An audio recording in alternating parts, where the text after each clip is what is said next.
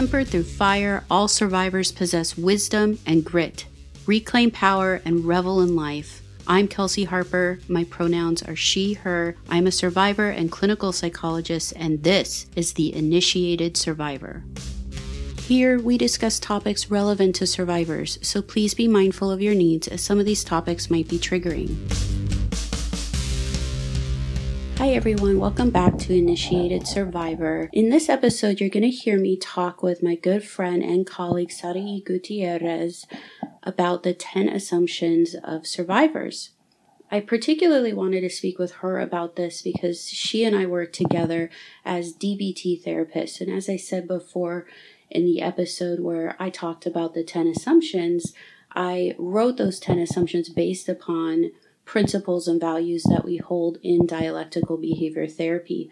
And I personally consider that Saraí is quite the expert in DBT and is so masterful at engaging that intervention. And so I wanted to bring her in to talk a little bit more about this and how these assumptions can shape the way that we engage with survivors in the world and in the community, and also how we can engage with ourselves and why these are so important. And she highlights a couple of the ones that are important to her and really speak to her, as well as adding some additional information that is so valuable. What's also going to be really interesting in this episode is you're going to hear us start with an invocation. And an invocation for me is something that I start every ceremony, ritual, or spell casting with in my spiritual practice.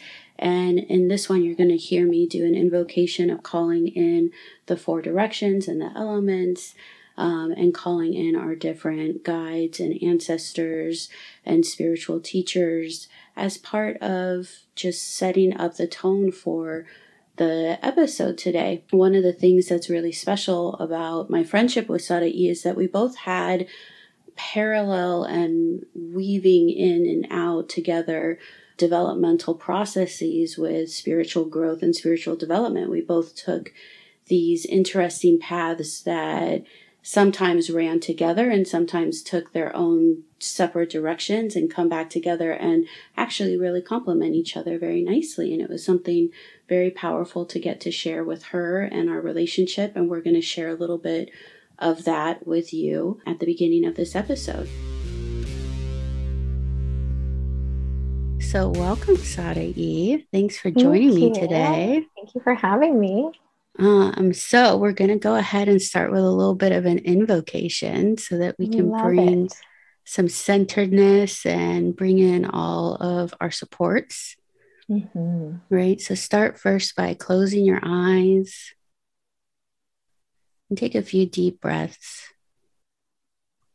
and just kind of allow the breaths to really release everything that came before this or any tension or pressure.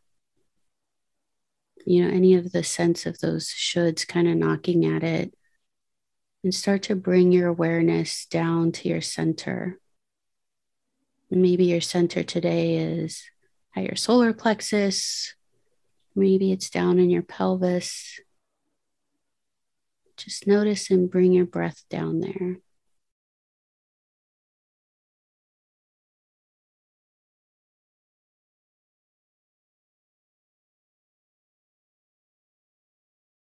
And as we pause there, you can pause and just allow yourself to take rest there or develop a little bit of an anchor so you can come back to this any point.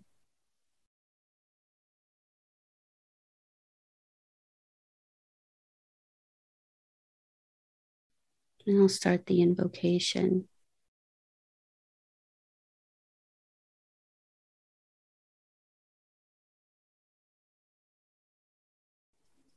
We call upon the guardians of the north, the spirits of earth, of the mountains, of the trees, of the dirt, of all the bugs in the dirt, all the animals crawling across the earth, the rocks and the stones. We call upon you to come, be here with us, guide us, grant us your wisdom, your protection, and your love.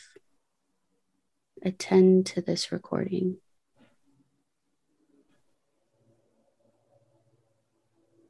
We call upon the guardians of the east, the elements of air, of the wind, of the breeze, of the breath in our lungs, our voices, our intellect, our decision, our consciousness, our thought, our songs, music. Come, guardians, guides, be with us.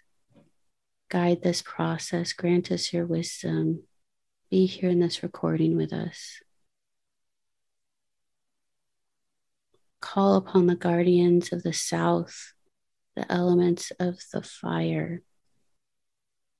A fire roaring from a bonfire from the fireplace. One single flame from a candle. A fire of passion, of creativity, that sense of total abandon and ecstasy. Come, guardians, guides, be with us. Grant us your wisdom. Guide this process. Be here in this recording.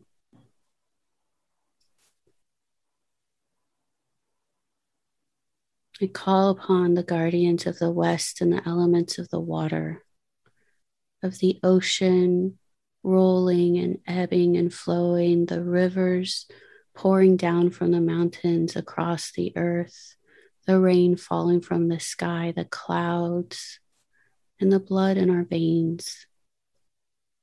Come, guardians, guides, wise ones, come guide this process. Grant us your wisdom. Be here with us in this recording.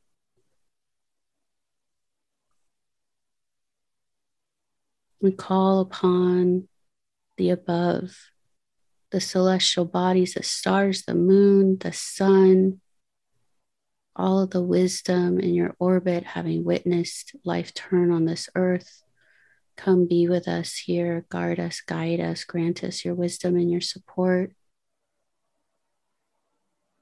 And call upon the guardians of the below, our ascended masters, our ancestors. Connect in with our lineage, our family ancestors, our spiritual ancestors, our creative ancestors, any and all who have come before us that we're linked into. Come attend to this recording, be here with us. Grant us your wisdom, guide us and support us. We want to honor you here today. We call upon the energy and the power from within, our higher self, our soul, our sense of connection, our purpose, our identity, our core of who we are, the Godex within us, the divinity that lies within us, our consciousness, our love, our creativity, our wisdom. Come attend to this recording, guard us and guide us, support us in this. Allow us to be fully true to ourselves here.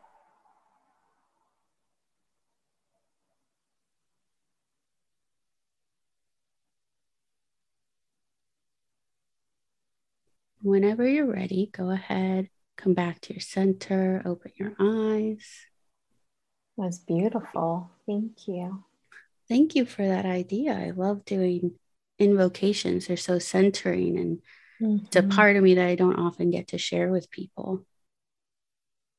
You should, not to put a should on it, but oh, that was so beautiful. It felt very supportive, and I just felt like, everybody wanted to be here in this recording. Oh, that's wonderful. I love that. You're so in tune with everything, bringing everyone in. And so today we were going to start with talking about the 10 assumptions of survivors. And this is something, I've recorded an episode about that the audience hears before this one. And that I base those 10 assumptions based on similar kind of assumptions that we hold in DBT. Mm-hmm. And you and I met at DBT, so you understand. And that I actually found that those assumptions we hold about clients in DBT helped with a paradigm shift for me that I felt enabled a lot of radical respect and like self-determination and collaboration with clients, and diminishing a lot of the barriers that can interfere for people's recovery, like assumptions about who they are, shame, blame, judgment, anger, frustration, and wanted to come up with some about survivors. And so I wrote these 10 and I sent them to you too. Mm-hmm. And we can go through some of them about these assumptions. And that ultimately for me, it was this idea that if we can all really be mindful and hold these things as truths, right? So assumption can sometimes be a little bit of maybe a misnomer, in the sense that it's not that we're assuming something that might be inaccurate, but that we're choosing to enter this space holding knowledge that we already know is true about survivors, and that actually can more effectively restore power to survivors and support them in whatever it is that they're wanting to do. With looking at some of these assumptions, how do you see, just in general, like holding assumptions or beliefs like this, might be helpful for us, like in working with survivors and living as survivors? What do you think is useful about holding assumptions? I think first of all, I think it starts us off on the same footing, right? The patient is not coming in as a trying to prove anything to the clinician. Yeah, trying to convince anybody, right? The very first one is all survivors are telling the truth, right? And so it starts us off on the safe footing, right? And I think holding these assumptions can be so reparative, right? For many people, just even having someone see us in our truth. I think I mentioned to you, I recently went to intensive and a retreat, and just having that people look at me in my truth, right? In the I am, right, is so powerful and healing. Yeah, like being witnessed without question or judgment or someone trying to change you already. Absolutely. Yeah. And I like what you're bringing up because it sounds a lot like equanimity, of, like you said, like coming in on an even or equal footing, that nobody is considered to be more knowledgeable or have more authority than the other person. And that's so reparative in the sense of, especially when our effort is to really help restore power back to somebody who had it robbed of them, how much value there is in being seen as an equal contributor and participant to a process. And sometimes that process is like a very concrete, like clinical process of therapy. And sometimes that process is literally just a dynamic exchange with another human. And to get to experience the self as being seen and respected as an equal authority and power in that space can be extremely reparative. Yeah, it makes me think about the checking our power as clinicians. We are not authority figures, right? And I think oftentimes our degrees, right, we have to keep that in check, right? And just how reparative, especially for survivors, right, where that power has been taken away, whether in childhood or in adulthood, right? It can be so reparative to come into a room, right, and being respected as an authority figure of your own life. Yeah, absolutely. And I think, like you said, like checking our power as clinicians, I think, part of checking that power is to also be respectful of what people might assume about us, that people walk into the room assuming a power dynamic that exists there, that this is an authority that I am seeking out. And so to a certain extent, like being respectful of that means to, act professionally, make sure that the statements that we're making are like truthful evidence-based, like based upon the science that we know, because we are providers of, healthcare, but also making sure that we are, holding up some of those values around like doing no harm, making sure that we are actually being of service to somebody, and working collaboratively in that way, of that respecting, the authority that people assume that we have does not mean that we are authoritarian or that we are wielding power over somebody or trying to control how treatment or how therapy goes or how they're supposed to respond to this. And it's interesting how that can come up for a lot of people, and itself be a barrier in the sense of assuming that, when we identify something or we talk about something, that we're giving a directive, and having to, be very mindful of saying, like, this is not a directive at all, and you also still get to talk to me and meet with me, even if you don't do what I recommend.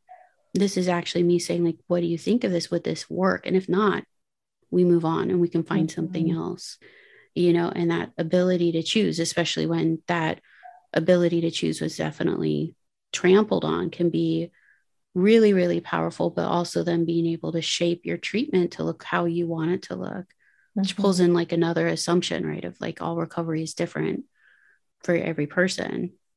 Yeah. And that kind of makes me think about hurt people, right? And when we're not doing our own work as clinicians, right? When we're not doing, one of the other assumptions was, we must, ending sexual violence must include dismantling white supremacy, misogyny, patriarchy, transphobia, homophobia, and all the systems of oppression, right? If we are not keeping our privilege in check, right? Are we projecting? Are we making statements that are harmful to people? Right? Because we are, there's a saying about wounded healers, right? Are we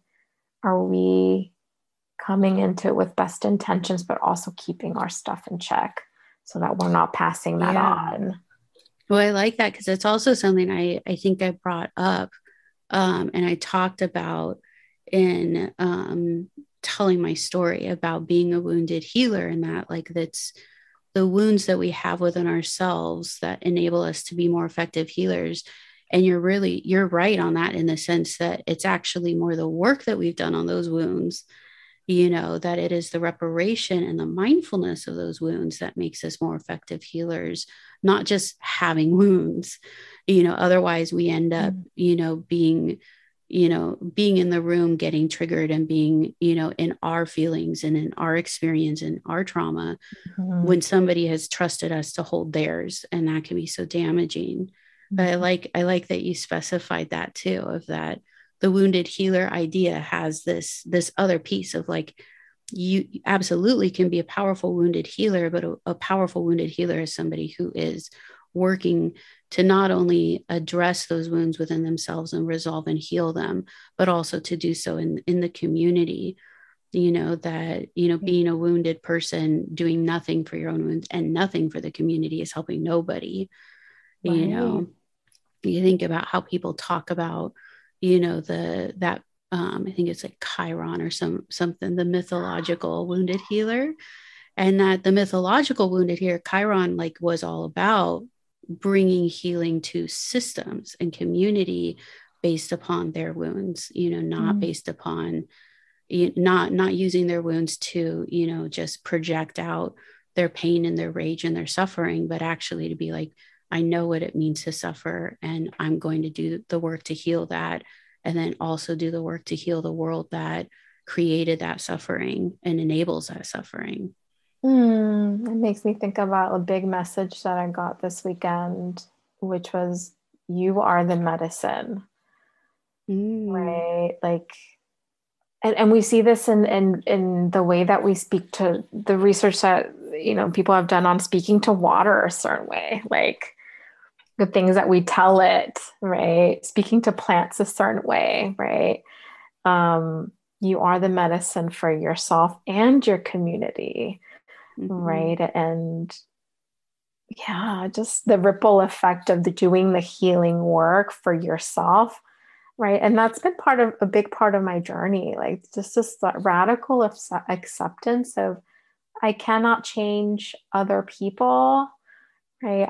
I need to work on myself, and that ripples out, right, to my environment. Mm-hmm. Um, yeah. Yeah. And I think, especially like, because oftentimes people, I know for me, when I have definitely heard that comment, like, you can't change other people, only yourself. Like, it feels so spiritual bypassy when I get angry and I'm like, no, but others need to change.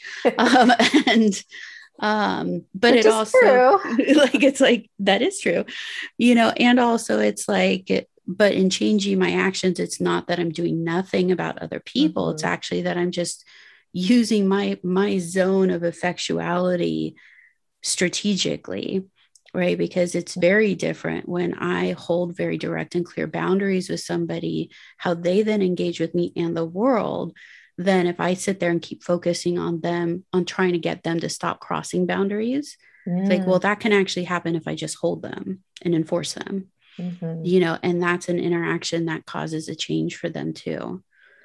Just as an example, but I know I can definitely get back in my angry head. Everybody should change. And I think that radical acceptance, and you can correct me, but like the recovery can start at any time. Makes me Mm-hmm. think about the DBT, one of the DBT assumptions about, I don't know which one. I lost it, but recovery can start at any time, right? There's that. Oh, I remember. I think like even though I did not cause my own pain, right? I am the one to heal, right? I can be the one to Mm-hmm. heal. Recovery is always possible. Recovery can start at any time, even if the world is not ready to change. I can Yeah. recover. Um, So beautiful. And that is one of my favorite ones, especially because I know for me in my own recovery, that's been a difficult acceptance. And I know for many, many clients that I work with, that's a difficult one. But there's also so much healing around the anger that we have of like, I didn't cause my own problems. I didn't cause my suffering. And I'm the only one that can repair it. And it is enraging because it's like, well, why do I have to take up this burden and this journey? And why do I have to do all this hard work, especially living in a world that is going to perpetuate this, is going to continue to do this? mhm. And it's one of those things where it's like, of course, that rage is so valid. That anger is absolutely valid, and in order to do anything that anger is telling us, because rage and anger have so much wisdom around, like, no, a change does have to happen. We do have to change a world that is continuing to do harm to people. But in order to do that, like, you actually have to do the healing work. No one can do it for you. You have to do the repair, and you have to get your own recovery, to be able to be a part of any of that, and to be able to access the wisdom that you do have as a person who has survived this, to be able to make that change happen, you Especially know? when the rage is directed at yourself. Yeah. Transforming that rage can be so powerful and healing. One of the things that I've noticed is that in my rage and recovery, I've neglected huge parts of myself and my history and my family's history. In my lineage of family, right? Just even looking back at like all the traumas of all the women in my family, right? That the rage has turned into shame, right? And Mm-hmm. neglecting huge parts of myself and our family, like not talking about things, right? And part of that healing process for me has been to forgive myself, right? And there's this divine feminine, but there's also divine masculine within myself, right? Mm-hmm. And though I may never forgive and forget those that have caused me harm, can I make peace with my own masculinity, right? That's been a huge thing for me in the recent months of just thinking about how that rage has turned internal and towards my own, right, parts of that masculine part of myself. Mm-hmm. I mean, I'm like so floored right now. I'm like, oh my gosh, all the messaging coming forward right now. Yeah. Right. And I think, for many survivors, that rage turned inward, absolutely. There's like shame and guilt and self-blame, and the rage turned towards ourselves can look like, denying our experiences. It can look like internalized misogyny and Mhm. internalized gaslighting, and also refusing or denying ourselves whatever kind of care could be helpful for us. And that was part of also when I was thinking about recovery can start at any time and it can restart and it can restart and it can restart of like there's kindness in giving yourself breaks, and there's kindness also in choosing to engage in a Mhm. recovery process and coming from that place of repairing and healing, the self or internalized focus, rage and anger and judgment that's there, can actually make all of this then very reparative in many ways. Yeah, and I know that you and I have talked about this, about how sometimes the Instagram healers, not to speak badly about Instagram healers, but I think there's just such focus on being so introspective, Mm-hmm.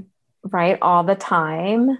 And when you're already struggling with guilt, shame, being so inward, right? There's that constant need for change, or there's another DBT assumption, right? Of like, we Right. need to change, but there's a limit to that, Mm-hmm. right? And there's danger, right, in that could turn gaslighting if we're constantly thinking it's me, me, me. Right. Right. Oh, my mind went all the Instagram healers. We won't speak ill of you, but maybe ill of your actions. I mean, It's and I mean that because like I do have, there's plenty of Instagram healers that are doing yes, wonderful work, yes. lots of them, and that are being very responsible and ethical in how they do it. And then there's ones that really are not and are teaching a lot of things that are inaccurate and harmful, like, excessive introspection, Mhm. um, you know, exaggerating or maximizing pain points and then telling people to sit in them with doing nothing, and just sit and sit and sit and sit in these pain points. And people are getting worse and worse. They've already done studies that say, like, that have shown that people ascribing to messages from specific or certain online healers have resulted in increased levels of distress and anxiety and pain, and difficulty accessing effective support because what they were experiencing is now so much bigger and so much more difficult to grasp and to regulate. And so there's part of me that's like, well, without shaming anybody, you definitely have to be responsible and ethical about what messaging we put out there to people that, obviously an Instagram tile can't Mhm. completely encompass what healing work truly is. But maybe Mhm. we shouldn't be trying to do that, and how we can, be more effective. And like what you're talking about is like a dialectical or a balanced approach of really how do we build in more acceptance and change and the relationship between the two of those. Right. How do we move forward, and how do we give pause, and how do we know what's ours, and how do we, surrender to what's not without that also, Mhm. you know paralyzing us around change. Right. And some of your assumptions, right, are recovery is possible, and recovery looks different and is unique for everyone, right? Recovery is always possible. There's research work, right, that there are effective treatments for PTSD, for trauma, right? Mm-hmm. And there's that dialectic, right? For me, I know for me, it's been a lot of spiritual work and EMDR, Mm-hmm. right? It's been, you know, for me, right, empowering myself with boxing, with I love Robin Arson on Peloton. Oh, Yes. right. She's my therapist. I cry on some of the Oh my gosh. When rides. she looks Oh. into the camera and just like randomly out of the blue goes, "Yes, you can." I'm like, oh my God, that was exactly what I've been needing to hear. Yeah, even Robin just girl, her we love saying, I will you. never feel sorry for you, Hmm. right? Because I don't need people to feel sorry for me. I want them to see my courage, right? And what I've been Right. through, right? And so that's been healing, right? And, right, seeing the therapist, doing the Hmm. EMDR work, like it is a whole, like not negating parts of that, but Right. Like they aren't mutually exclusive. They all mhm. play a specific role that sometimes only these different components can each play in our recovery. And that, Yeah, if anything, recovery just gets better and better the more that we can add into it. yes. Absolutely. Yes, and I hope that that's the message here, that it sounds corny, but it does get better, Yeah. right? It's supposed to, right? And Hmm. that's why we have measures, right? That's why we have research to make Hmm. sure that you are getting better. And if you're not, right, taking, I think it's important to revisit those goals, to revisit Hmm. the barriers to getting better. Mm. I like because you're bringing up a DBT assumption that we have. And I think this is the Yeah, assumption that clients never fail treatment. but And the that therapy was, can fail. but the therapy fails clients or can Mm. fail clients. And this is one that it's that was a huge paradigm shift for me because we get all this messaging in graduate school of like you shouldn't work harder than your clients. And well, sometimes clients are resistant, they're just not willing to change. And it really is like just being in a place of totally shirking responsibility and putting it on the client for their own healing and Mhm. not seeing that healing and recovery work is pervasive and comprehensive, that how we engage in healing Mhm. work is also a part of our healing work, right?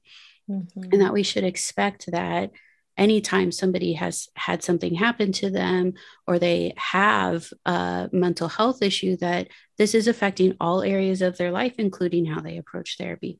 And I love the paradigm shift because it took the shame and blame of not reaching goals off of Mm. the client and put it back on the treatment, which is where it should be. Of like if the client isn't reaching their goals, the treatment isn't working and we need to make changes to the treatment. We need to look at what needs to change about therapy and also consider the possibility that the tools that we have right now at our disposal are Yes. not sufficient or enough for people and continue to develop those.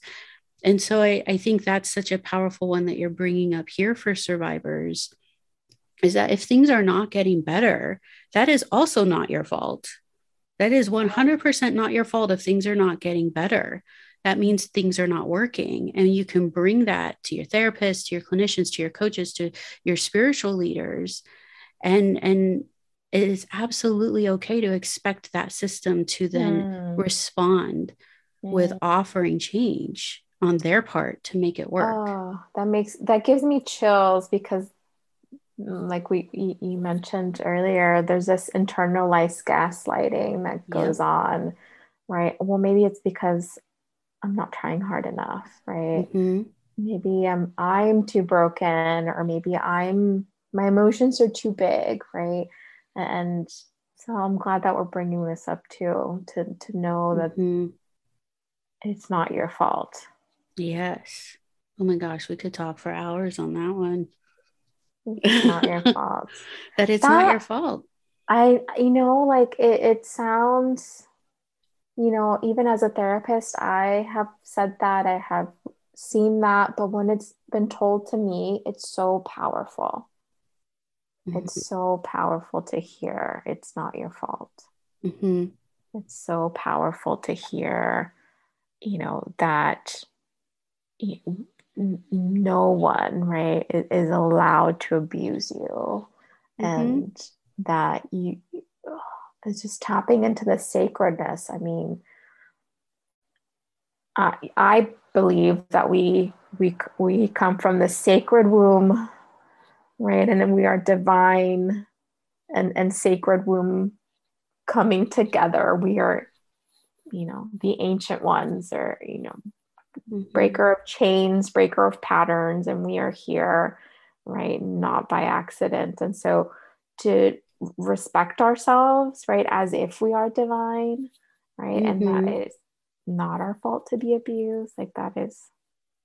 Well, so coming back, if you were to offer anything up to, survivors right now, whether that's just like well wishes or like a focus on a specific assumption that you really like, or one that you want to add, what would you offer? I think something that is coming true through right now is I guess coming back to number one, which is all survivors are telling the truth. And even further to expand on that, you are truth, right? And tapping into, for me, it's been It's so beautiful. You're raising up your hand. I was just like, yes. For me, right, being initiated into being a survivor, there was something that I hid away in order to continue to survive, that I lost because of that programming. There's pictures of me before and there's pictures of me after. And there's a clear spark, right, and truth that I needed to come back to, right? And so you are truth, right? And survivorship, recovery is possible. Coming back to that spark is possible. It is work. I'm not going to say that it hasn't been work, but it's kind of like when you've been holding your breath for so long and then you come back to that. It is possible. You can come back to your truth. Society may not like that. No, truth makes a change. Your family may not like that. Your abusers may not like that. Your bosses, we could go on and how all the systems. All the systems may not like it because they are part of the oppression, right? They are patriarchy, they are colonialism, they are capitalism, right? And that gut feeling that something is not aligned, right? That is not your truth. Like, I loved the invocation. You said something about the song.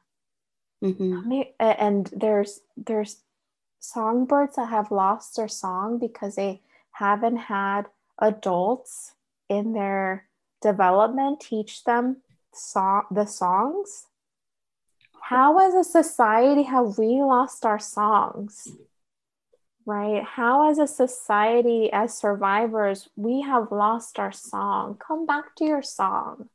Whatever that is for you, right? For me, it's movement, it's dance, it's going to retreats with indigenous, my people, asking questions about our ancestor stories. It is coming back to that curious child that wanted to sing in grocery stores, right? And wasn't allowed to. Like, do what brings you joy. And if that's nothing right now, right? Explore that. Come back to your truth. Come back to that gut. Come back to.